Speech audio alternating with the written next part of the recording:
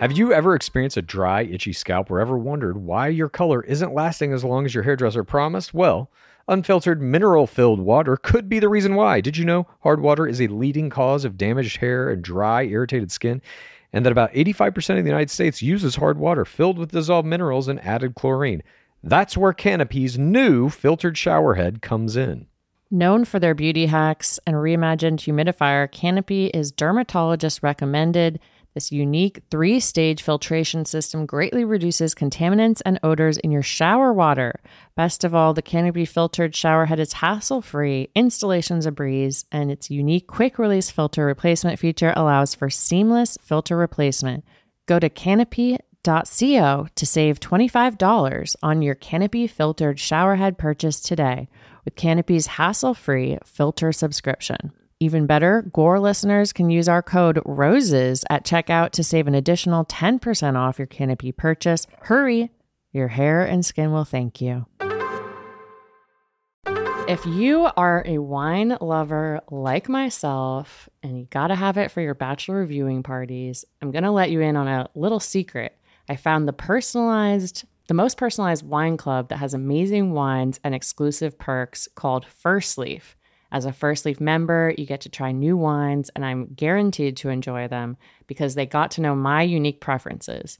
I answered a few questions on their website, this quiz about the flavors you like, how often you drink wine, Monday nights, if you prefer red, white, or rosé.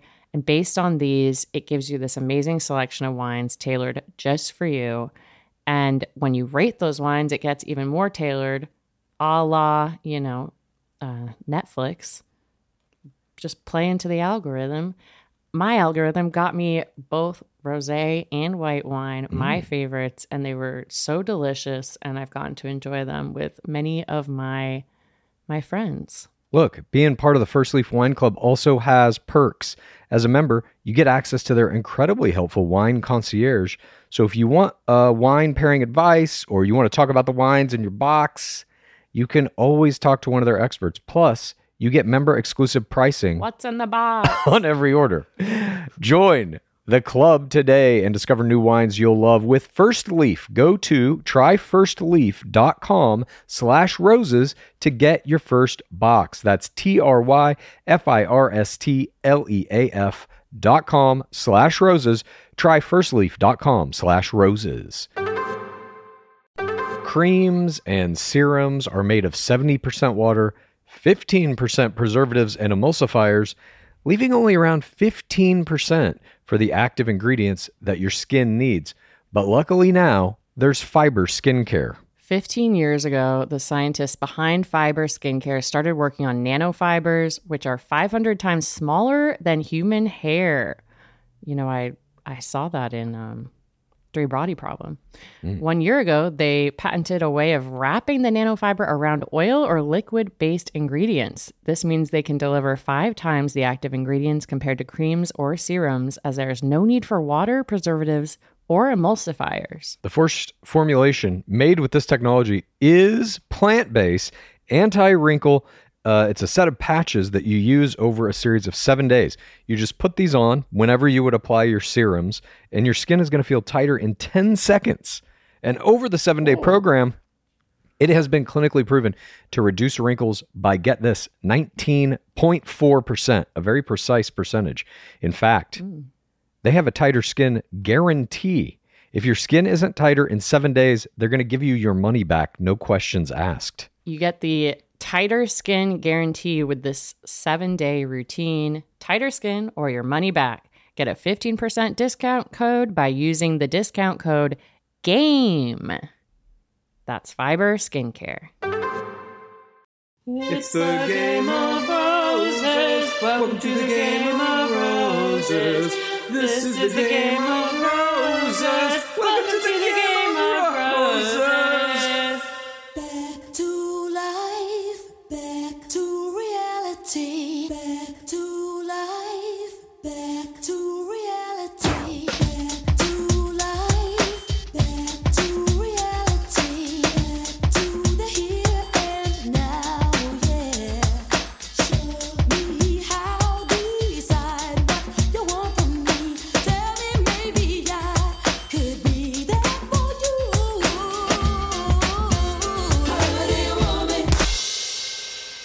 Welcome to Game of Roses. This is Pace Case.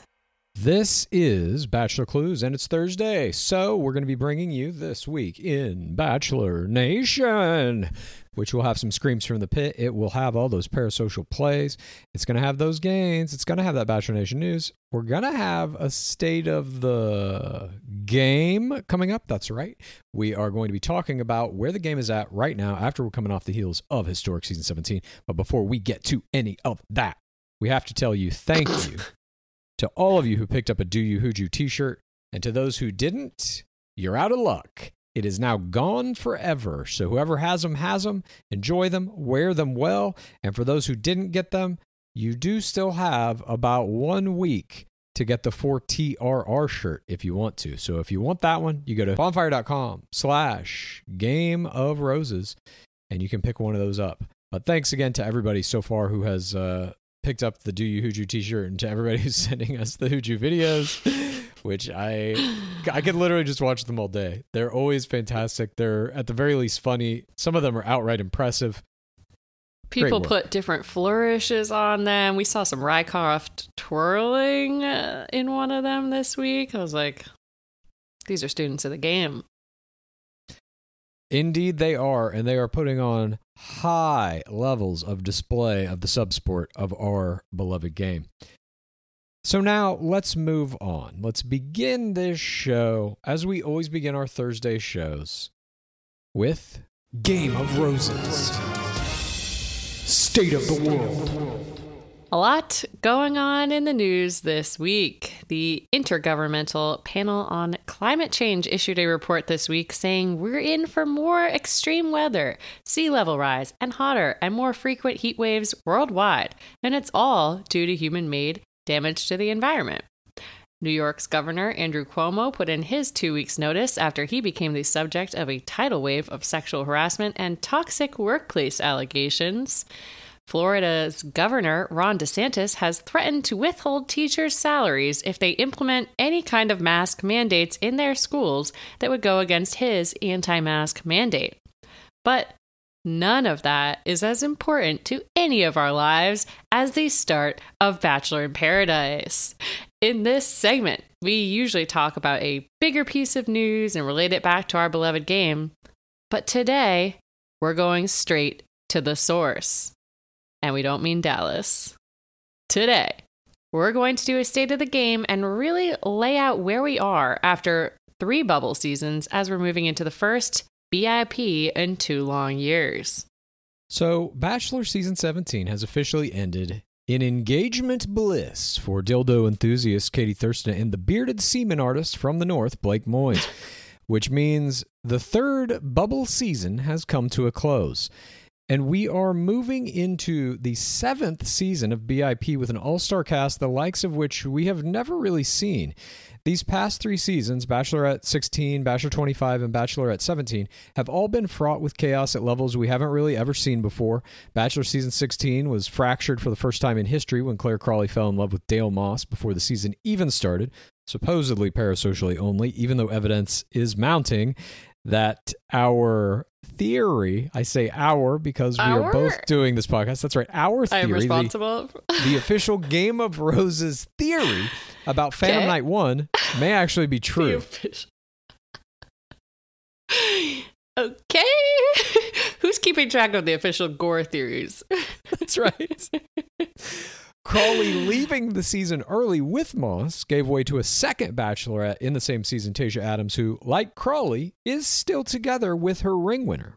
Then, Bachelor 25 erupted in controversy when that season's ring winner, Rachel Kirkconnell, was embroiled in a scandal involving old social media posts that featured her problematic involvement in racist events that transpired in 2018. The fallout from everything that followed eventually led to the full dismissal of one of the most constant elements of the game through its entire history, Dark Lord Harrison, who had hosted every season of the show since its inception back in 2002. And his dismissal was in large part due to the parasocial solidarity of the players from season 25. Then we get to Bachelorette 17. For the first time in history, we have a lead who finished in 11th place in Katie Thurston, and she uses social media more liberally than any lead in history during the airing of her season and ultimately takes such control of the game that for the first time, the structure of the game is overridden to such a degree that multiple rose ceremonies are omitted, and the ring winner, Blake Moynes, is only presented with 4 total roses. He doesn't even have enough to qualify for a real rose quotient, which would have been extremely low, by the way. He had 2 1s and 2 0s. Ugh, Throw another so 1 or a 0 in there, close. he would have fucking crushed it. But If also she had just saw- given him that special rose when she went to knock and say you're in the game, if she had just given him a rose there. he would have been the lowest rose quotient in the history of the game, and I don't think anybody would even come close. As it stands, though, sorry, you don't got 5 roses, you don't got an RQ. It's a weird asterisk season. But we also saw, for the first time in Season 17, a full season without the Dark Lord, with 2 star players, Caitlin Bristow and Tayshia Adams, rendering co-hosting duties, which we now know they will reprise in Michelle Young's upcoming Season 18. The season also resulted, by the way, in the worst ratings the show has had in a very long time. And now we are on the precipice of Bachelor in Paradise Season 7, which is clearly a reaction by producers to fix or at least distract us from everything that was so broken in these bubble seasons. They're pulling out all the stops to address the absence of a permanent host. They've called in a cast of rotating celebrities like Lil Jon and David Spade. As far as players, they've called in superstar Bachelor in Paradise players from the past like Demigod Burnett and Grocery Store Joe Amabil. I guess I've never said his last name. I haven't And either. they have even, for the first time in history, convinced a former crown to touch sand in Becca Kufrin. Coming off the heels of some of the most controversial seasons in history that almost threatened to destroy the game itself, what does this season of BIP represent in terms of where the game is heading? I personally believe obviously the producers are aware of bad ratings. They're aware of all the social media shit that has gone down.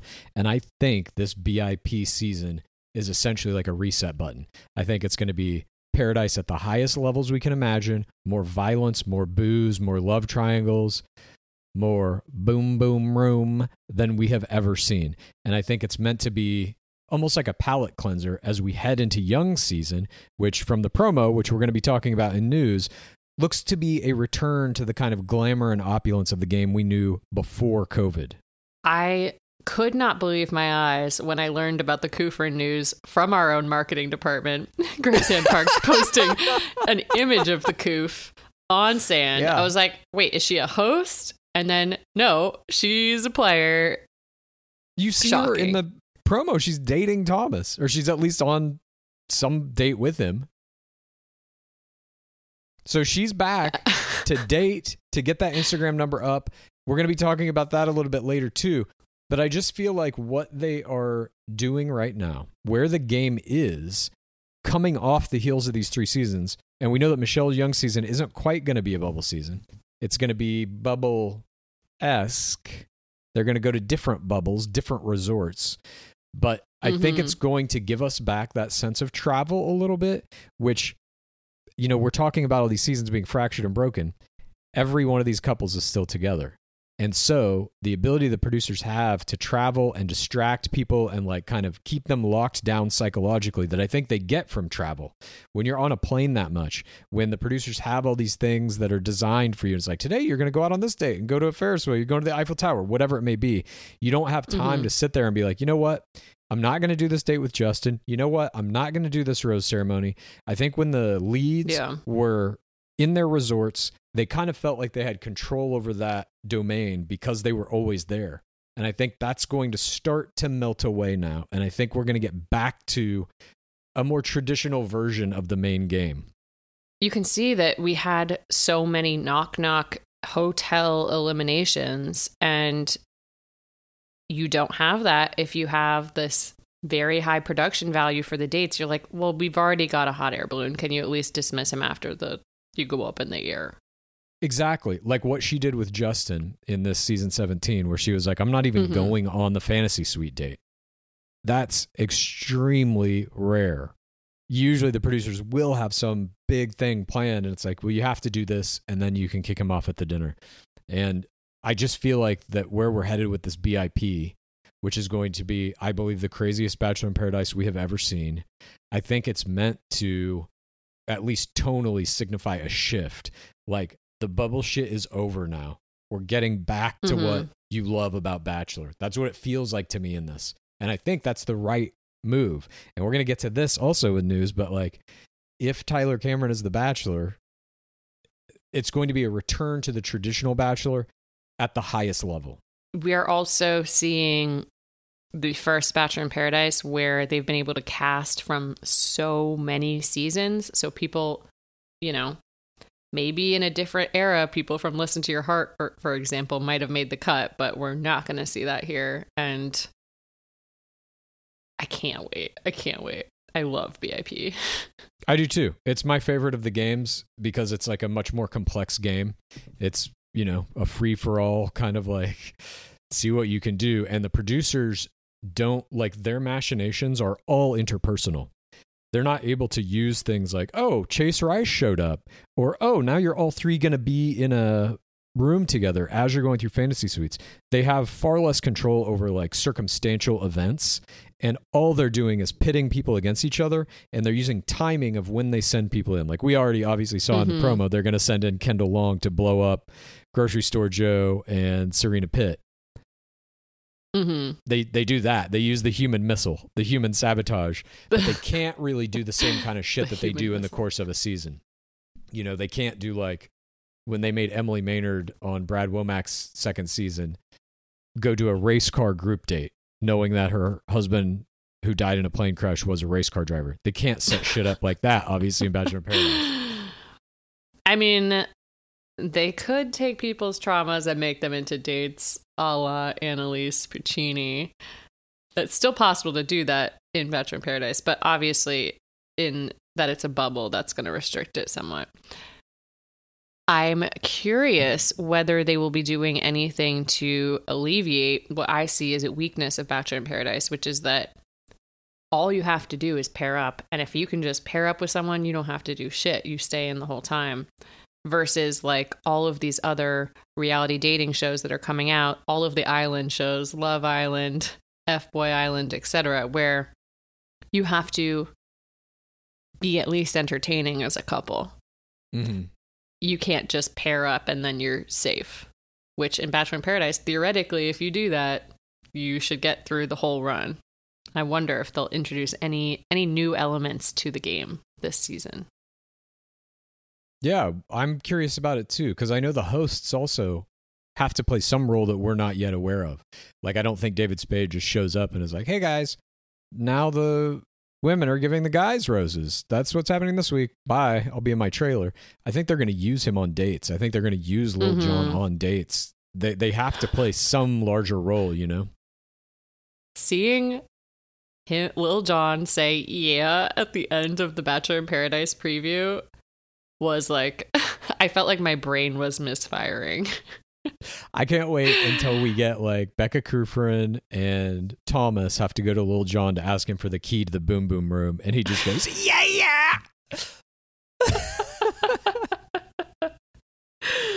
That will be the only word he is contractually going to say on the show. Yeah.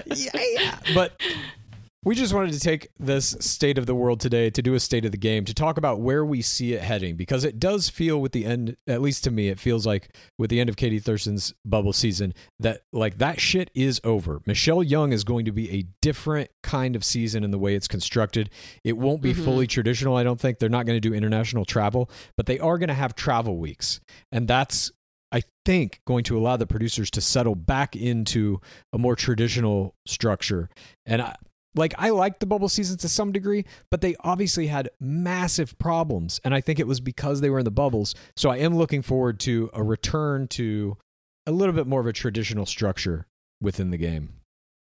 It also just lays bare the structure of the game so much that it is psychological torture. And when you're traveling, you're like, oh, at least they're getting like an adventure out of this.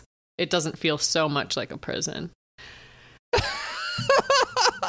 Which is how I see these bubble seasons. I'm like, they seem like they're in a prison. That's what the slogan for Bachelor 26 should be. Bachelor 26. It's not so much like a prison. It's not so much like a prison. Yes.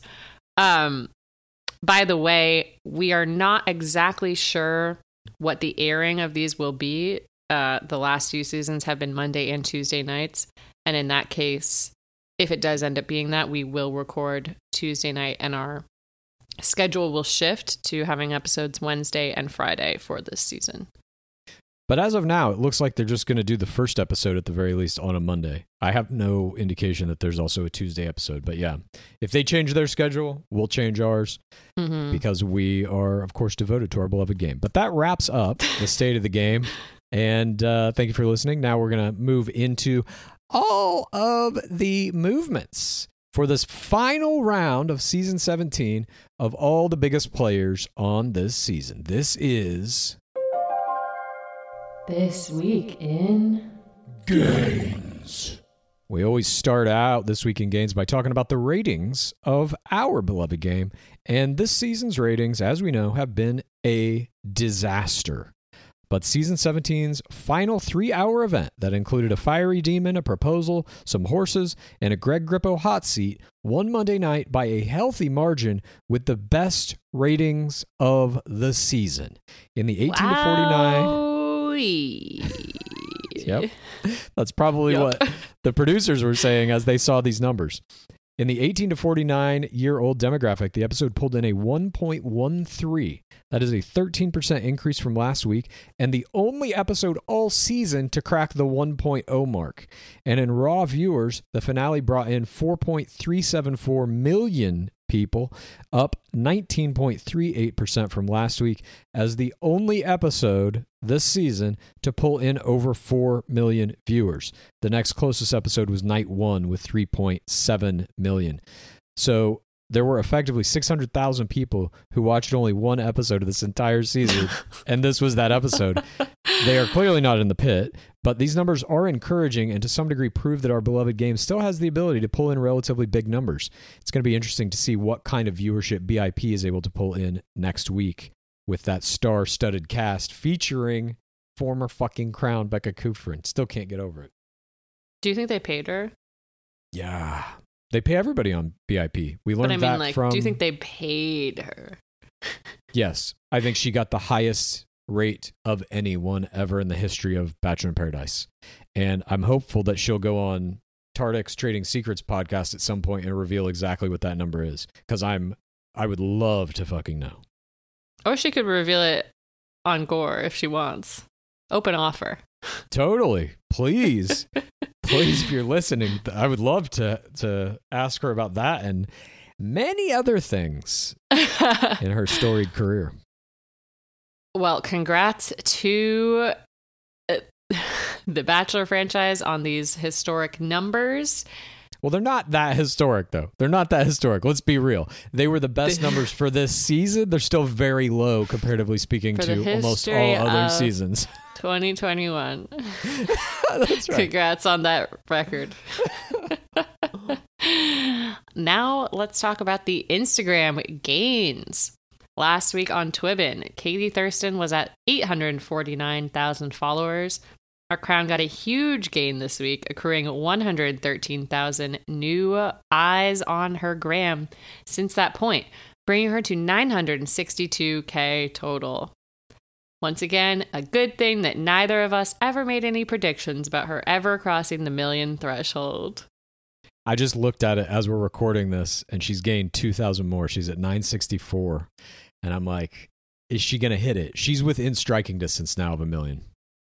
I think she and Moyne should go on a world tour, like the Queen, helping animals all over the world. If anybody can do it, she can do it, because I do think she's very good at social media, and she's going to know, I mean, already the stuff we're going to get into in Parasocial Plays, already the shit that they're doing is incredible parasocially. Mm-hmm. I think she's going to do it. I think she's going to do it within a month. I mean, if she got 113K, probably mostly from last night or Monday night, I could see her getting 20K more. This is my advice. If I was Katie Thurston, this is what I would do. hard pivot to fourth audience membership. As Bachelor in Paradise starts airing, you're live tweeting that shit. You're doing Instagram stories of you recording the screen as you're watching it with Blake sitting on your couch. Baylock Eye style. Exactly. You're talking about what's going on in it, and you're now like a Bachelor fan, and you're making the funniest, best fucking posts about it that you can. Yes. I think that shit could blow you up. That can get you 40K for sure. And that's an introduction into her podcast, Bent with Katie. Exactly. Which doesn't exist yet, but I'm assuming it will. It should. And these Instagram gains for her didn't translate to TikTok. She gained 3.5K this week. She's at 430.2K TikTok followers right now. And now for the top 5 Instagram gains for the players of Thurston's 17th Bachelorette season. The gold medal in gains this week goes to 30-year-old wildlife manager and ring winner Blake Moynes. He gained 162K this week, making him the first player to join the 400K club, bringing him to 408K total for his butt clang hooju, his precog wall play, his double MVP, double play of the game status of his love level 4, his extracting of love level 4 from Thurston, his continued bold style chemistry play, extracting mom tears and glow, being told that he means nothing by Aunt Lindsay, his cliffhanger style proposal, and receiving that final rose despite not even getting enough roses to have an RQ. Fuck, 162K in a week. That is insane. Congratulations to Moynes. That's a huge gain. I love to see it. Biggest of the season. Yeah, biggest of the season by far of anybody. But there is a silver medal in gains, and that goes to 28-year-old Jersey marketing sales rep Greg Grippo. He gained 63,000 new followers this week, bringing his total to 382,000 for his Swan Song Exit Echo Bump, his Postmortem Love Level 4 Ultimatum, and his For the Wrong Reasons accusations against the Crown in response to her For the Wrong Reasons accusation that he had been trained in Shy-style acting school during their Heartbreak reunion hot seat at the After the Final Rose. I would also say that part of this bump is due to the perceived Bachelor effect. I think many people are thinking that he's in line for it. We don't know that, and we're talking about Tyler Cameron. There's still other names being thrown around. No announcements have been made, at least at the time of this recording, but that announcement is coming very fucking soon. Next couple of weeks. You think before young season? Yeah. Because they start shooting at, like, nobody from young season can be the next Bachelor due to timing. Yeah. They start shooting Bachelor 26 at the end of September. I guess technically it could be, but we won't have seen her season air. We won't know any of those guys by the time they're already shooting Bachelor. Got it. So we can rule out young season. Who are the main contenders right now? We have Grippo, we have Alio, we have Andrew Spencer, Mike Johnson, Dr. TC. Joe Park, Tyler Cameron. Is that the mix we're talking? That's the mix. Yeah. I think you're looking at Tyler Cameron is your best option. I don't know if he's the most likely option, though. Like, I know we want that, and we're saying that. And he has said that he wouldn't do it. A lot of people say a lot of things until they get $1 million check. I think Grippo's in there. I think Alio, Grippo, Spencer are all maybe equally likely. I think Joe Park is less likely. What do you think, Mike Johnson? I think he has a weird kind of double-edged thing where it's like, in terms of a get, he's like Tyler Cameron level. In terms of the producers not liking him, he's like on his own level of that. You know what I mean? I don't know if they want to deal with him. I think they want somebody who is going to be a company player for season 26. In some regards, I think Grippo is probably their best option for that. The new players are more company men. Yes. And especially somebody like Grippo, who is like, will require the producers to insulate him against all of the negative backlash online. So it's like, okay, we can make you Bachelor, but you got to do everything we say. I mean, I just feel like the reaction by the fourth audience to Grippo has been so mixed. I would be very surprised. I think it would be more likely that it would be Spencer or Alio. I think in terms of like who your best bachelor is going to be from the recent people, like in terms of who could deliver the most entertaining season, I would go with Andrew Spencer. I think he's like funny, he's interesting, charismatic. Yeah. He's got football in his blood. Like he hits a lot of fucking boxes that I think would make for a very good season, but I just don't know. I don't know where they're headed with what they want this franchise to be. And if they did roll out the fucking truck for Tyler Cameron, that's just like, that's probably the season I'm most interested in watching.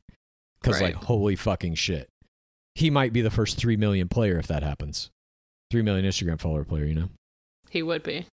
I'll predict it now. Yeah, I think so, but we'll see. Anyway, back to the games. Yeah, and I think some of these other gains are also possible crown gains as well, but totally. Well, I mean, shit, when you're talking about Grippo, just not to belabor the point, but we just did the ratings for the fucking show. There's hundreds of thousands of people tuned in for the last episode only. They don't even fucking know about any of this shit. Yeah, we saw a couple Bachelor Nation players tweet about the last episode and about specifically that Heartbreak Reunion hot seat without having watched any of the season, and I guess without having read the internet at all, and getting some pushback, a lot of feedback on those. Gotta read the internet these days. Gotta read it. Back to gains. The bronze medal this week goes to Baltimore investment sales consultant Justin Glaze. He finally got on the gains board for the first time since week 1 with a 34.3K gain, bringing him to 82.9K total. He won't crack the top 5 overall with this gain, but he almost doubled his total for being in the top 2, his Loaded Love Level 4, his Swan Song Elimination Bump, his Tier Play in his Heartbreak Reunion hot seat, and his Face Play, which garnered him his own blooper reel at the After the Final Rose. Justin Glaze, if you're listening, here's what I would do if I was you. Start a TikTok or change your Instagram into this.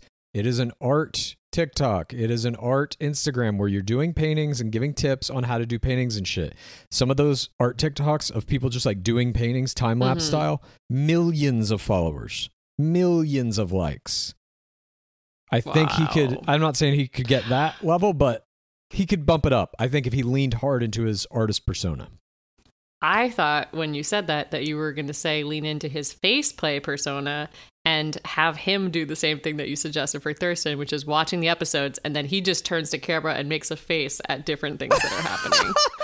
He should be doing portraits of the faces he made in the show.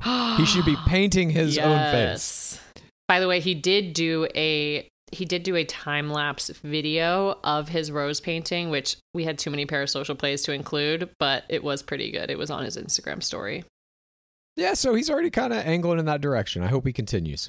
And fourth place this week goes to Clay Harbor's cousin, 26-year-old pro football player and future bachelor, and English accent aficionado Andrew Spencer. Spencer gained 27,000 followers this week, bringing him to the 200K club. He now sits at 217K total for his post-mortem Men Tell All Heartbreak Echo Bump. And fifth place in gains goes to 36-year-old Ohio business owner / widower / package deal, Michael Alio. He gained 24,000 followers this week, also bringing him into the 200K club at 220K total for his postmortem Men Tell All Heartbreak Edit Echo Bump / possible crown bump. And honorable mentions this week go out to 29-year-old Columbia, Illinois math teacher and musician, Connor the Cat Man B. He gained 9,000 this week, bringing him to 113K total for his postmortem Men Tell All Heartbreak Edit Echo Bump.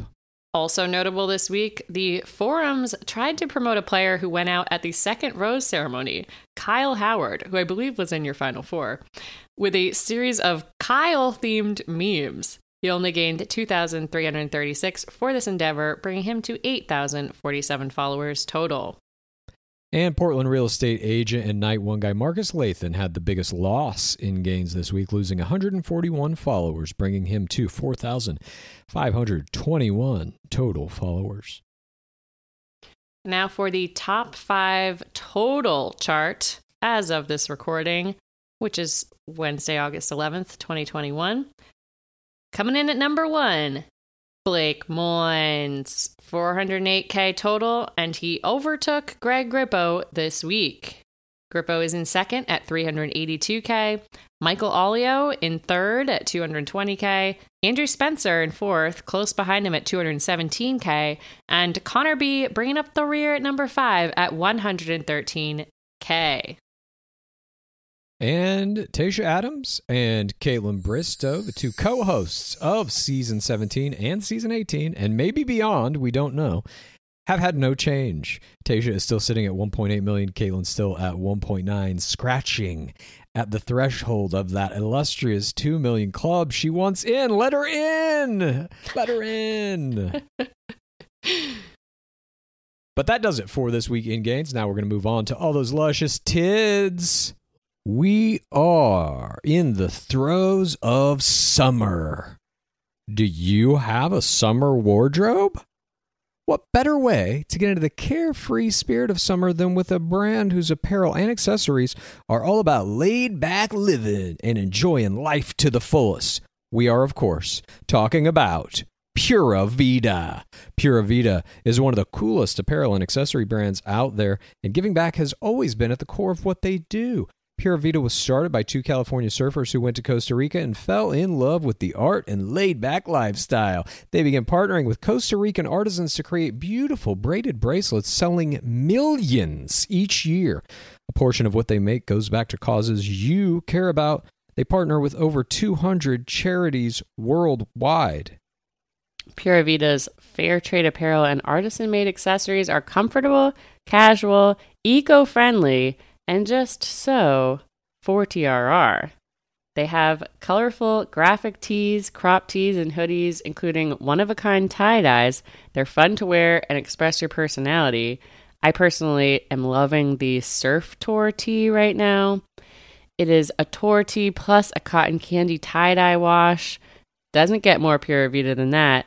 The Surf Tour Classic tee has this major throwback feels with the tour design on the back. In the colors teal and pink, beautiful colors, distressed tropical logo. And these clothes are all buttery soft. It's 100% cotton apparel, so working from home has never been comfier, which I know we are doing. I know a lot of people are working from home, maybe forever at this point. It's also clothing with a cause. Shop Pura Vida's charity collections, and 5% of your purchase price is given back to charities that support things like ocean and land conservation. And Pura Vida has already donated $3.5 million to charity, including $335K donated in disaster relief in 2020 alone. Pura Vida. You can look good and do good. To get 20% off your Pura Vida order, text ROSES to 38817. That's the word ROSES to the number 38817, and you're going to get 20% off your Pura Vida order. Terms apply. Available at PuraVidaBracelets.com/terms. Once again, you just text ROSES to 38817 to get 20% off your Pura Vida order. Clues. As you know, I am very into yoga. Do you know this? I do know this. It is a part of my daily routine at this point. I have done it every day of the pandemic. And there are certain things that come along with yoga. Sometimes I'm doing tougher classes and I get sore. And sometimes if I'll do it before bed, it's hard for me to fall asleep. Luckily, I have found a product that has helped me with both of these things at the same time. That's Caliper CBD. You know, I've tried melatonin when I'm having trouble sleeping at night.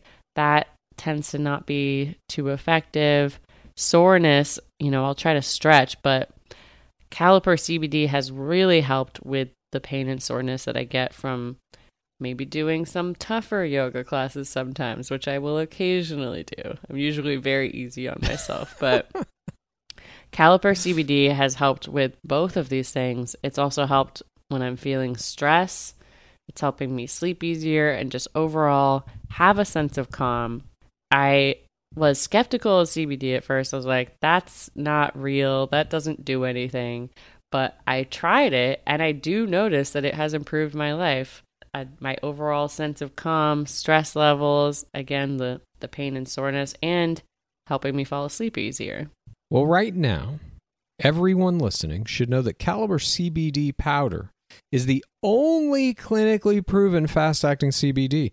It delivers 30 times more CBD in the first 30 minutes versus CBD oil, and you get all the benefits of CBD in just 10 minutes. Some CBD oils can take over an hour for your body to absorb, and Caliper is developed by food science experts with decades of experience, rigorously tested for purity and quality. It has precisely 20 milligrams in each packet, always THC-free, so you can feel better without the high. There's no weird taste, no oily residue. Caliper mixes easily into any food or drink. It's all natural, it's vegan, it's non-GMO, no fillers, no added chemicals, no artificial flavors.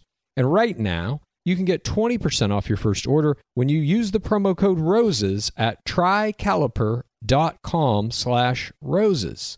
You can try Caliper CBD risk-free for 30 days. If you don't love it, they're going to give you a full refund. So once again, you just go to trycaliper, CALIPER.com/roses. Don't forget to use that promo code ROSES for 20% off your first order. This is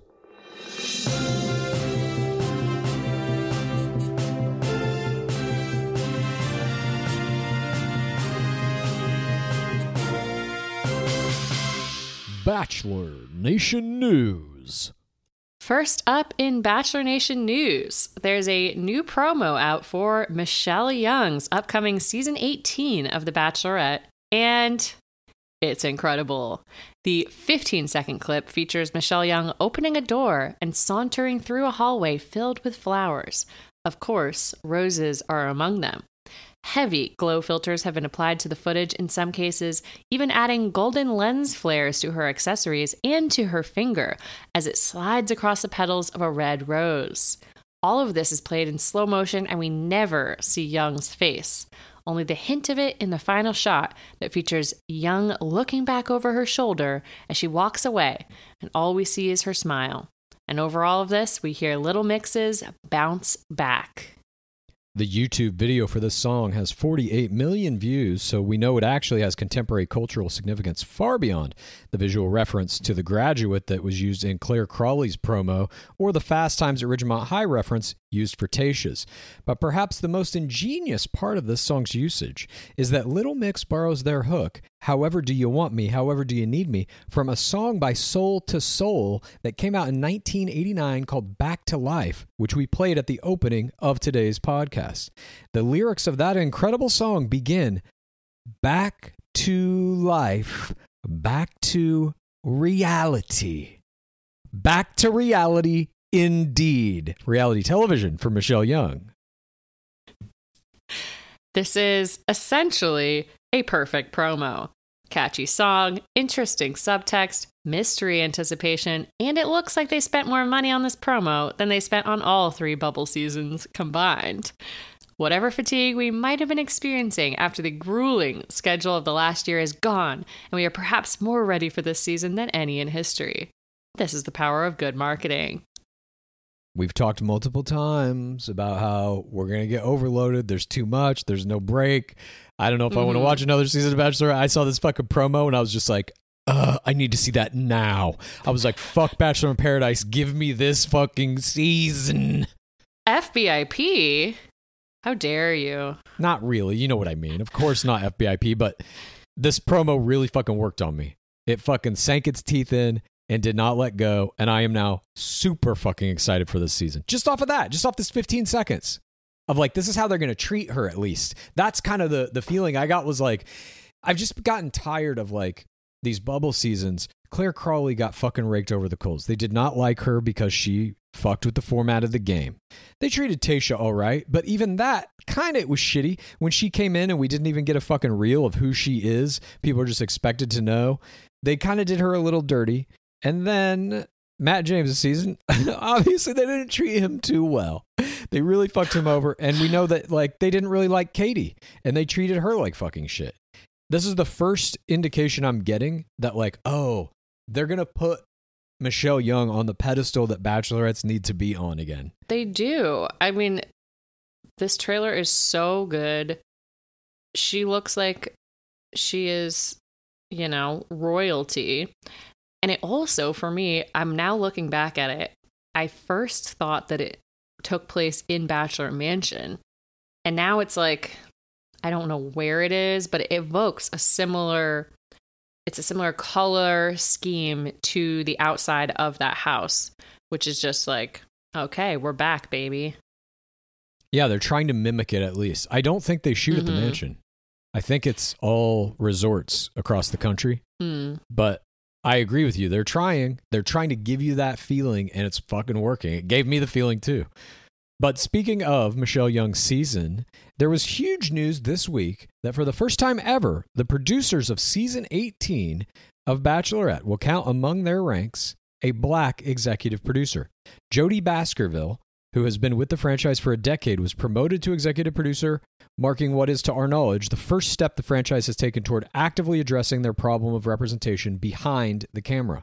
During the Black Lives Matter protests of 2020, ABC announced they would make an effort to increase representation in casting practices as well as the producerial ranks, and it seems, at least for season 18, that they're trying to keep that promise. This is a massive step in the right direction, but only the first step of what we hope are many more to come. Congratulations go out to Jodie Baskerville and this groundbreaking achievement. Tyler Cameron is in the news this week. The dimple-faced steak enthusiast and the woman he described as the love of his life only 2 weeks ago on Watch What Happens Live with Andy Cohen, Camila Kendra, have called it quits. Friends close to Cameron say the abrupt split came as a shock, but astute members of the nation saw this coming when they both unfollowed each other on Instagram last week. While this split might be the result of interpersonal incompatibility, we think it might also hint at another possibility. Tyler Cameron might very well have been tapped to be the next Bachelor. We can imagine a scenario in which the producers have taken our advice and offered TC $1 million to render lead duties in the upcoming season, and the cash was too much to pass up. Tyler Cameron would then have gone to Kendra and told her to indulge his endeavor and maybe even come on the show as a player.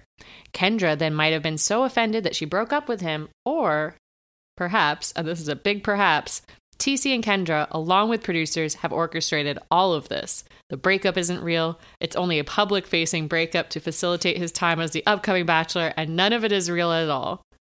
Will this theory pan out? This official gore theory? Time will tell. Every one of these theories, just by the way, are They're mine. all official. I don't mean to. I'll claim them as official gore theories if you like, but this just was running through my head about how Machiavellian are the producers, and if they really did go after Tyler Cameron to be the Bachelor, how deep does this shit go?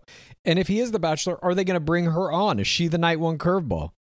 I don't think they let something like that just drop unless she's like, you know what, fuck you, dude, I'm completely out. That's possible, obviously. Time will tell. Indeed. But speaking of crowns, doing it for the gram, we spoke a little about this in State of the Game, but this massive news bears further examination here. Next Monday, Becca Kufrin will be the first crown in history to feel the sweet sting of sand twixt her toes. The 31-year-old will not appear on the beach in the first episode, but will instead come into the game in a later round. Kufrin is one of only 3 players in history to achieve the almost impossible goal of what we call the full royale. That's winning the ring and the crown. Jen Shefta and Emily Maynard are the only other 2 players in history to join the full royale club. But now that Kufrin is adding paradise to her list of achievements, we might have to coin a new term to describe her lofty place in the game's history. The tropical royale, perhaps? This is a day we never thought would happen, and we can't wait to see what happens to her Instagram numbers as a result. She's at 1.1 million currently and has established herself as a permanent fixture in the game's culture as the co-host of the official Bachelor podcast, Bachelor Happy Hour. But after what I assume is going to be a massively successful Paradise run. Could she hit 2 million? Could she get 900,000 Instagram followers off of this? With Thomas? I mean, she could. She could. If Becca Kufrin, you know what? I hope she proposes at the end of Paradise. I can take that, Garrett. I'm going to get down on a knee as you think a woman should be burned at the stake for doing that, I'm pretty sure. I really want to see a woman propose on this franchise. I'm sorry. I would love it. I agree with you. Maybe it'll be Demigod. Demigod. Do it. She could definitely crack 2 million. I mean, we see players get most of their gains on Paradise sometimes. I was looking at that Connor Brennan going in at 113. I'm like, what will that end up at? Oh, absolutely. Look, we saw huge gains after BIP Season 3. That's when that really started to fucking manifest. When you had like Aya Canetti doing a million run off her BIP friend zone with Highbond. That set the stage, I think, for like then BIP 4, 5, and 6. We saw players every one of those seasons were cracking 1 million. It'll happen this season, I think, for sure, because this season is like 2 years in the making and all these fucking crazy. Becca Kufrin's fucking on the season. Like, it's crazy. We have somebody coming into the game with 1.1 million. And I just feel like there's going to be huge gains for all of these players. And I think she could do it. I think she could 2 million club. I also think an interesting element of this is she is a co-host of Bachelor Happy Hour. We also have co-hosts Natasha Parker, Joe Amobile, also joining the ranks. Like, what will it do to the game that you have these people who theoretically know more than anyone about this franchise in it? I can't wait. I completely agree. It's a different era. This is the professional era. And this is kind of like, you know, we talk about the professional era being defined really as people coming into the game, the main games, Bachelor and Bachelorette, having seen enough of the game, studied enough of the game that they know the mechanics of it. I think coming into Paradise at this point, after everything has just been ramped up, the amount of Bachelor podcasts, the amount of scrutiny the franchise has come under, all of the people on sand are going to be professional players, the likes of which we've never seen. Mm-hmm. God, it's going to be. And we're going to get Mari Pepin again, who both of us had in our Final Fours, and we were excited to see play again. Totally. And it looks like she's getting into a love triangle with, was it Brendan Marias and Demigod? Fuck, I don't remember who it was, but it looked like in the promo she gets embroiled in a love triangle with some couple other players, obviously. But yeah, congratulations to Becca Kufrin for doing what we thought would literally never happen. I still kind of can't believe it. Greg Grippo is in the news this week for more than his hot seat appearance. The controversial third-place finisher on the most recent season of The Bachelorette was spotted with another player in New York this week. Images surfaced on Instagram this week featuring Grippo for a night out on the town with none other than fellow third-place finisher Bree Springs. The person who took the photos mentioned asking the duo for a pic, which yielded no reply from Grippo, but Springs denied the request, saying that they wanted to be discreet.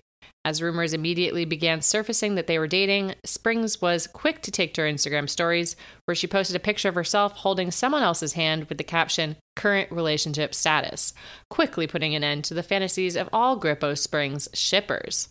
Once again, we are seeing that the power of the fourth audience is growing every day.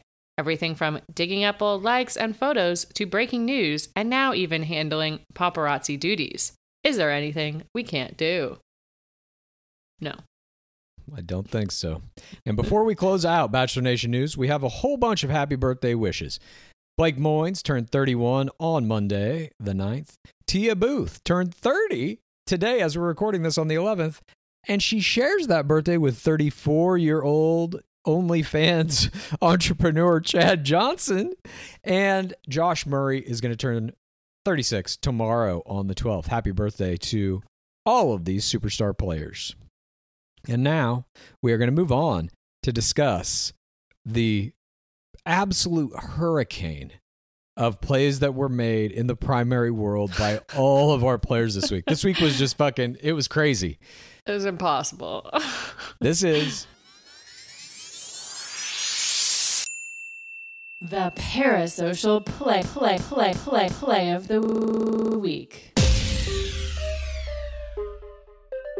First up, Villain Edit recipient Hunter Montgomery made a couple strong parasocial plays this week. In the first, he makes a video addressing Aaron Clancy and co, calling him a leprechaun. And at the end, Montgomery reveals an image he says his mom wanted Clancy to have, a picture of Montgomery as a child dressed as a leprechaun on the toilet. In the second, Montgomery also used hashtag in the pit on his Instagram post celebrating the Bachelorette finale. Welcome to the pit, Hunter Montgomery. From the toilet, no less, as a leprechaun.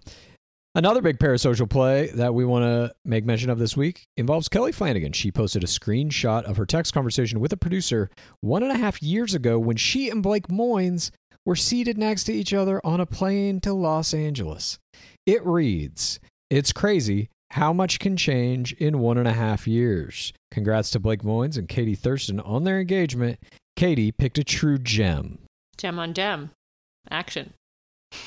But thanks for Kelly Flanagan for submitting this archival image. Ari and Lauren Lyondike posted a 20-minute Q&A video on YouTube 2 months after having twins. This video has 222,990 views and 7.1K likes. Katie Thurston posted a thank you on her Instagram story to former Bachelorette Desiree Hartsock for helping her behind the scenes on her season. This Council of Crowns cut from the document read, "I want to take the time to thank Desiree Siegfried publicly. What you didn't get to see was another amazing previous Bachelorette helping me through my journey. She took the time to FaceTime me while in New Mexico to give some words of advice and encouragement toward the end of my experience. I can only hope to be as lucky as her and Chris are with their ever-growing love and beautiful family." And then she posts a Desiree Hartsock video called The Bachelorette Journey. Do you think that this had to do with the end of Desiree's season? Yes. With Brooks Where self-eliminating Brooks- in third place? Yeah. Yes. I feel like it was meant to parallel Grippo leaving. Totally. It was like when they brought out Mesny on Ari Lyondike's after the final Yeah. rose to be like, you did this too, remember? Speaking of Ari Lyondike, Lyondike's second choice for wife, Lauren Lyondike, also made another extraordinary parasocial play this week on her Instagram main grid. She posted an image of herself breastfeeding both Lyondike twins at once with the caption, "World Breastfeeding Week," emoji of a mom with a baby, celebration of one of the hardest things I've ever done. I'm in awe of all the ladies that make it look so effortless, and even the ones who don't. You are superheroes. Lightning emoji. This post has 214,390 likes and 1,778 comments. Lux and Senna Lyondike are currently at 317K followers on their joint Instagram account, Lyondike Twins. They're catching up to Alessi. Our co-hosts for this season, the Ultimate Girl Gang, Tayshia Adams and Caitlin Bristow, made a strong parasocial play this week via TikTok. They posted a video on Bristow's TikTok where the two lip sync a popular TikTok sound, "I can't go out, I'm sick, fake cough," a clip from the popular film Mean Girls, followed by music introducing their After the Final Rose dresses. The caption reads, "The wait is over, hashtag After the Final Rose is on tonight. What are you most excited for? Hashtag The Bachelorette at Tayshia Adams." The video has 611.3 thousand views and 56.7 thousand likes. Bristow also posted it to her Instagram Reels, gaining an additional 84.7 thousand likes and 468 comments. Both co-hosts also made strong Instagram season wrap-up parasocial posts. Tayshia Adams posted a series of images and videos of her, Bristow, and Thurston from filming. The caption reads, "And that's a wrap. Bachelorette Season 17, it's been real. It's important to me that I acknowledge the gratitude I have for ABC and the Bachelor franchise. Thank you for believing in me and giving me an opportunity to support our lead, Katie, represent the BIPOC community, and most importantly, emphasize the power of women supporting other women. I've loved every second of it, and I thank you, Bachelor Nation, for the love and support. Caitlin, it's hard to find a co-host you can click so well with. I wouldn't want to be a mentor with anyone else. Cannot wait for another season to be on your television screens. See you in the fall. XOXO, Tayshia." That post has 235,937 likes and 1,071 comments. Bristow posted a different series of videos with the following caption. I just want to say thank you for opening up your hearts and homes to me and Tasha every Monday night. I know change isn't easy for people, and I know we could never, nor do we ever want to replace anyone. Who's she talking about?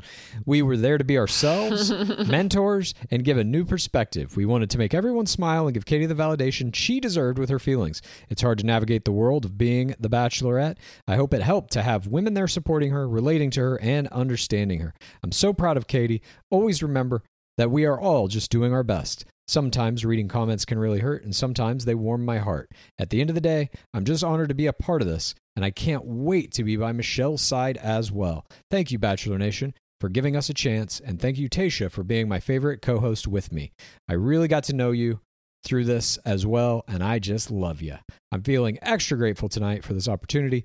Also, a thank you to Audio, Carrie, our stylist, Gina, our makeup artist, producers, Katie, handlers, runners, EPs, art department. The list goes on for people who have to be away from their families, sleepless nights, long hours, and a lot of emotions. So much heart and soul goes into this show. Crying face emoji, hashtag The Bachelorette. Very well said, Miss Bristow. She gives thanks to all the proper parties. She even says we're not trying to step on Dark Lord Harrison's toes here, even though they clearly are doing just that. She's like, we're not trying to replace anybody. We're just given a contract to replace somebody. That's all. But we're not trying to do it. It's just happening. Very successful company womaning. Katie Thurston, our most recent crown, made a parasocial play containing one of Aunt Lindsay's reactions to seeing herself in the document, grilling Blake Moynes at the meeting of the family portion of the finale. Thurston posted a screenshot of a family group text to her Twitter. Text from Aunt Lindsay read, I legit feel like I owe this kid an apology. Did I fuck him up so bad you had to take him to an energy healer? A family member named Sam responded, he handled you and still liked Katie afterwards. That's good. Lol, don't apologize for being yourself. You asked serious questions that needed to be asked. Plus, out of all the guys, he seems like the one who could handle our family. This tweet has 8.2k likes, 194 retweets. Blake Moynes' mom, at Emily Moynes, posted a parasocial family play of her own this week. She posted an image to her main Instagram grid of herself watching Aunt Lindsay grill her son on the TV. She captioned it, Thanksgiving dinner should be fun, ... crying, laughing emoji ×2, hashtag clink a glass. Despite Mama Moynes only having 9.8 thousand followers, the post has 24,136 likes and 1,081 comments, including Thurston commenting dead and comments from Kenny Brash, Vanessa Grimaldi, and Olivia Caridi, all of course luminaries within our beloved game. And we were wondering what form the following parasocial play might take for a while. Ever since we watched the art group date in which Blake Moynes made yet another black-boxed piece of art, Katie Thurston finally revealed Blake's mystery artistic rendering of the magical mystery of life via an Instagram story image containing the painting on top of a fireplace mantle. Moynes' painting confirmed Bachelor Clues' official theory that Moynes had in fact painted an image of semen, and not my theory that he had painted a birth. The black and white piece is now framed and sits beside another black and white painting of a nude person on an unknown mantle. Love to see it from Blake Moynes, a true artist. There were two incredible parasocial plays this week, both by our current crown and her ring winner. First, our runner-up for parasocial play of the week.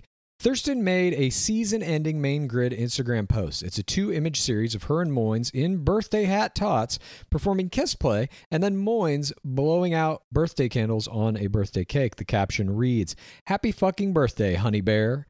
Bear face, heart emoji. What a wild couple of months it's been. I couldn't have done this without you. I'm so ready to leave these bubbles and start living our life. I couldn't ask for a better partner. You are kind, patient, understanding, and your advocacy for the planet and animals is remarkable. I'm so lucky to call you my fiancé. Ring emoji. My best friend, my confidant. We are just two weirdos laughing our way through life together. Cheers to the upcoming adventures. 2 champagne flutes clinking emoji. Next stop, Canada. Canadian flag emoji. This post has 403,688 likes and 6,261 comments. Huge. Talk about engagement season. All of these were extraordinary plays, but our parasocial play of the week goes to ring winner Blake Moynes. He posted an image of him and Thurston in which they appear to be mid-hooju performing kiss play while holding a bottle of champagne to his Instagram main grid. This was his first post since he won the game, and it was on his birthday. And in that prime piece of parasocial real estate, Moynes wrote this as the caption: champagne flute emoji, cheers to last rose and last hooju, champagne bottle emoji, poppin' bottles to new beginnings with the Katie Thurston. So excited to start our best fucking life. You're a rock, my rock, a mature, nurturing, supportive, and loving partner who continues to impress me every day. We have an adventure called life ahead of us, and I hope you know I'll do everything I can to help, push, and encourage you to make the most of every little bit of it. I love you. I love you, Buggy. Yeah, that's my nickname for her, Buggy. This post had it all. It had a hooju. It had strong chemistry play. It was filled with 4TRR nicknames. It had future casting of their upcoming Canadian parasocial plays. And this bold style post has 254,138 likes and 2,863 comments, including huge players in the nation, previous ring winners Zach Clark, Vanessa Grimaldi, and Dale Moss, previous crowns Thurston, Tasha Adams, Caitlin Bristow, and Nick Vial, and even the Broad Squad. We have set a lot of goals in our time at Gore, and we've accomplished many. But having the ring winner, right after he's won the championship, use our terminology of the hooju in his main grid on the night of the finale, well, it feels like a true, true blessing. Congrats to the happy couple. We cannot wait to see what you do with your parasocial power in the postseason. This shit blew my mind. They're hoojuing, and he says the word hooju. We're so close. We're so close. But congratulations to all these parasocial plays. And before we round out Parasocial Play of the Week, we must talk about some of those beautiful creatures. This week, the Parasocial Creature of the Week goes to a creature that was part of Katie Thurston delivering Creature Overload. The newly engaged bachelorette took a trip to her fiancé's place of work, the California Wildlife Center, this week, and she posted an incredible TikTok featuring some of the creatures who were there. We got a skunk, we got a raven, we got a whole slew of other birds, but our Creature of the Week was a baby squirrel. Not yet old enough to even open her eyes, being fed through a syringe. This squirrel is clearly the cutest of all creatures in this video and was the obvious choice for Parasocial Creature of the Week. But congratulations to all the parasocial creatures this week. And that wraps up all of our parasocial plays from humans and creatures alike. Congratulations to everyone. Now it is time for Pace Case and I to descend into the pit, where we will issue forth our screams about how this game and our relationship with it is altering every element of our life. This is Screams from the Pit! My scream from the pit this week is that I went on a bachelorette trip this weekend to a house on a lake house. And You mean a bachelorette trip like somebody's getting married, not like a trip to celebrate the bachelorette. Right. The old use of the term bachelorette. The former. Just making sure. We're at this lake house. I wanted to jump in the lake. And when we were about to jump, I seriously considered pulling a Caitlin Bristow on a group date during Crystal season and making it a voluntary nudity play. I did not, because I saw children on a boat. That's what stopped you? It was during the day. Yes. But this consideration, and honestly, I was in Minnesota and I considered, our next crown, Michelle Young is from Minnesota. Should I check out any information regarding Michelle Young? And I realized I'm seeing everything through the lens of The Bachelor. My hero player / GOAT, Caitlin Bristow, has she changed how I live my entire life? I'm thinking about her when I'm maybe gonna jump in a lake. Yes. Well, let me ask you this. Let's say that you never watched The Bachelor. Mm-hmm. Would you still have the impulse to maybe do a voluntary nudity play in that lake? At this point, I don't know. I can't even picture an alternate universe where I haven't seen The Bachelor. No, neither can I. Neither can I. Oh, fuck. That's I pretty don't funny. know. Did you tell any of your friends at this bachelor party about this? No. I did talk about The Bachelor a lot, though. Obviously. It's how everyone introduces me at this point. When I meet new people, it's like, it's all I can talk about. Because that's the lead-in line for me. She does a bachelor podcast. Oh, I've seen that show a couple of times. What do you think about it? And then you're just like, oh, God. Yeah. Now I like, have to fucking put on the inhibitor and just be like, yep, it's a fun show. Put on the inhibitor. And meanwhile, your fucking brain is just like boiling in blood. Like you just want to explode. It does. It does feel that way when someone will be like, how's Bachelor going? It's like, someone asked me this right after the Grippo-Thurston fight, and I was just like, I don't want to talk about it. I think that's what I said. That's hilarious. Holy shit. Well, I'm glad that you spared the children, and had they not been there, maybe it'd be a different outcome. I'll go back and do it. You'll go back to Minnesota and do it? Yeah. I'm currently dating a Minnesotan. Oh. Well, you know what you could do? I don't know where Caitlin Bristow shot that thing. Were they still in California when they went to the place that she jumped in the lake? I'm sure you could find out where that is and maybe even do it there. It looked like a desert. You could maybe absorb some of the energy of Caitlin Bristow. I'll recreate it shot for shot, including having a friend play Ashley Iaconetti and just take off her top as I ascend to crowndom with my full voluntary nudity play. Well, this week my scream is kind of similar. A similar tone, a similar category of scream in that this is one where I realized, oh, I'm the Bachelor person. You haven't thought of yourself that way? No, I haven't. I know that this is a huge piece of our lives now. We do this podcast all the time, and we're writing the book, and we're doing everything we're doing, making the memes and all the shit. I get it. I do spend a lot of time on this, obviously. More time on this than anything else. That said, I am still working on other projects that have nothing to do with The Bachelor. And I got a call during the finale this week from somebody that I'm working on one of those other projects with. And I received the call. I see it going off. And I'm like, fuck, I have that moment where I'm like, do I answer this or do I not? And I was I did, because I just turned in an outline for this project that was pretty substantial. And I wanted to know what their thoughts on it were. And so I answered the phone. And no wonder we started recording late. We didn't, though. I'm just joking. Oh, man. I still made the time because I knew we had 3 hours, too. I was like, there's going to be an hour of commercials. You could take calls during the finale, please. Thank you. I took the call, and, it was a good call. It was like, this person likes what was happening in the outline and all that kind of shit. Great. But the call opened with this question. Hey, man, what are you doing? Asked to me. And I was like, oh, I'm watching the Bachelorette finale. And the immediate response was like, oh, shit, sorry, dude. I'll call you back. I know that's like important. That was the immediate response.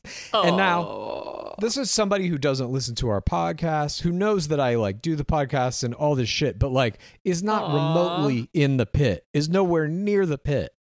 But still, they know me as the fucking crazy bastard who like cannot be bothered during Bachelorette, And then we proceed to have this conversation that lasts maybe like 15 minutes or so. And it goes into the work we're doing. And then within 5 minutes, it's just right into The Bachelor. I then ask them, have you ever watched the show? I watched a couple episodes here and there. And I was like, oh, yeah, that season. Da-da-da-da-da-da-da-da. And I just go through all of it and why it was important to American culture and what it meant because of where it was in terms of elections. All this fucking shit. No response. There's no conversation happening here. It's just me doing a 10-minute rant. You forgot your inhibitor. I was in the middle of watching the fucking finale. There's no inhibitor at that point. You know what I mean? But it was just funny to me that I was like, fuck. Not only can I not stop talking about this to somebody who clearly doesn't give a fuck, they know me as the person who can't be interrupted while the show is on. Fuck. It was just hilarious to me. I'm glad you have friends who respect you and your passions. Yeah, exactly. That's what I really took out of it, is that my friends respect me and my passions. Yeah. The journey was the destination of the friendships along the way, as I always say. I've never heard you say that, but you've said it now, and I take it to heart. So thank you for your scream. Thank you, everybody who joined us on This Week in Bachelor Nation, for all of our screams, all of our parasocial plays and creatures, all those gains, all those juicy tids, and that state of the game up top. We will remind you that you can still get a 4TRR t-shirt right now if you go to bonfire.com/Game of Roses. But those Hooju t-shirts, they're gone. You can try to get one, but you're going to have to find it on eBay at probably a 500% markup, because now they're collector's items. And we will see you back on either Tuesday or Wednesday, depending on what the Bachelor in Paradise schedule is. But we will be back with our professional level analysis of the Bachelor in Paradise season. God, I can't wait. And by the way, we have a couple upcoming interviews to look out for in the weeks to come that I think you all are really going to enjoy. God, I'm going to enjoy doing them. I can't fucking wait. I literally cannot wait. I mean, I have to, obviously. That's how the nature of time works in this plane of existence. So inefficient. Anyway, before we go... Speaking of time... Yeah, what is that dwab at? It has been 7,080 days without an Asian bachelor. Praise be our beloved game. Please rate this podcast. Please review this podcast. Please get a friend to listen to us, and then please rate this podcast. Please review this podcast.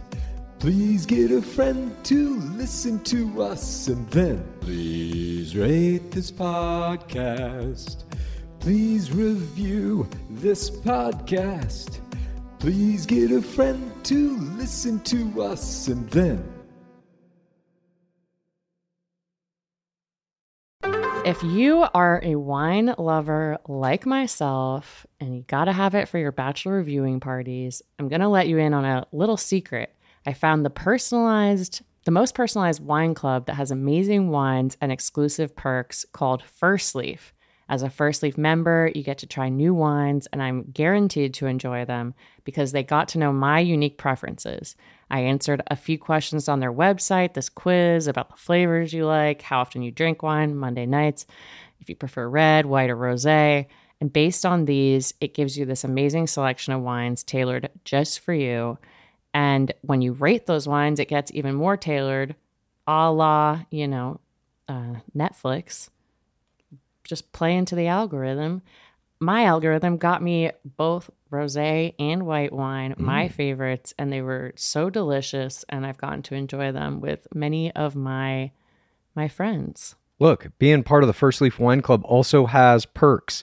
As a member, you get access to their incredibly helpful wine concierge. So if you want wine pairing advice, or you want to talk about the wines in your box, you can always talk to one of their experts. Plus, you get member exclusive pricing. What's in the box? On every order.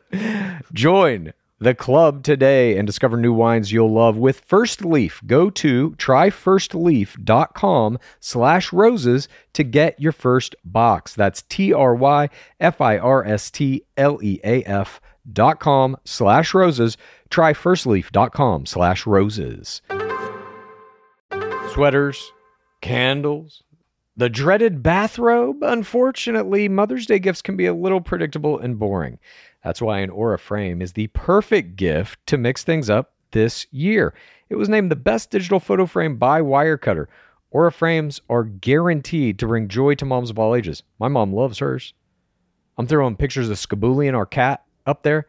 She's laughing. She's texting me. He's so cute. I wish I could meet him. Cute. It's the next best thing to meeting my cat, really.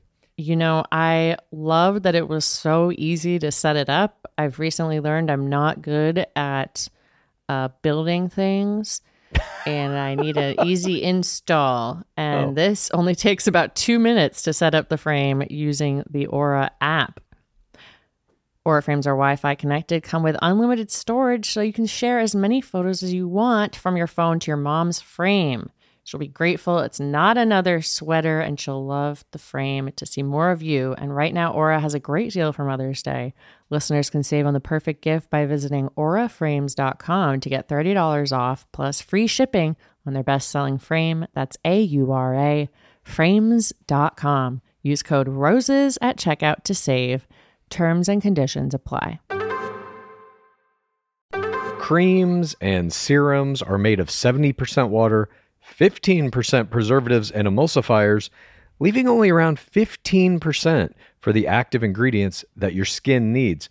But luckily now, there's Fiber Skincare. 15 years ago, the scientists behind Fiber Skincare started working on nanofibers, which are 500 times smaller than human hair. You know, I saw that in Three Body Problem. 1 year ago, they patented a way of wrapping the nanofiber around oil or liquid-based ingredients. This means they can deliver 5 times the active ingredients compared to creams or serums, as there is no need for water, preservatives, or emulsifiers. The first formulation made with this technology is plant-based, anti-wrinkle. It's a set of patches that you use over a series of 7 days. You just put these on whenever you would apply your serums, and your skin is going to feel tighter in 10 seconds.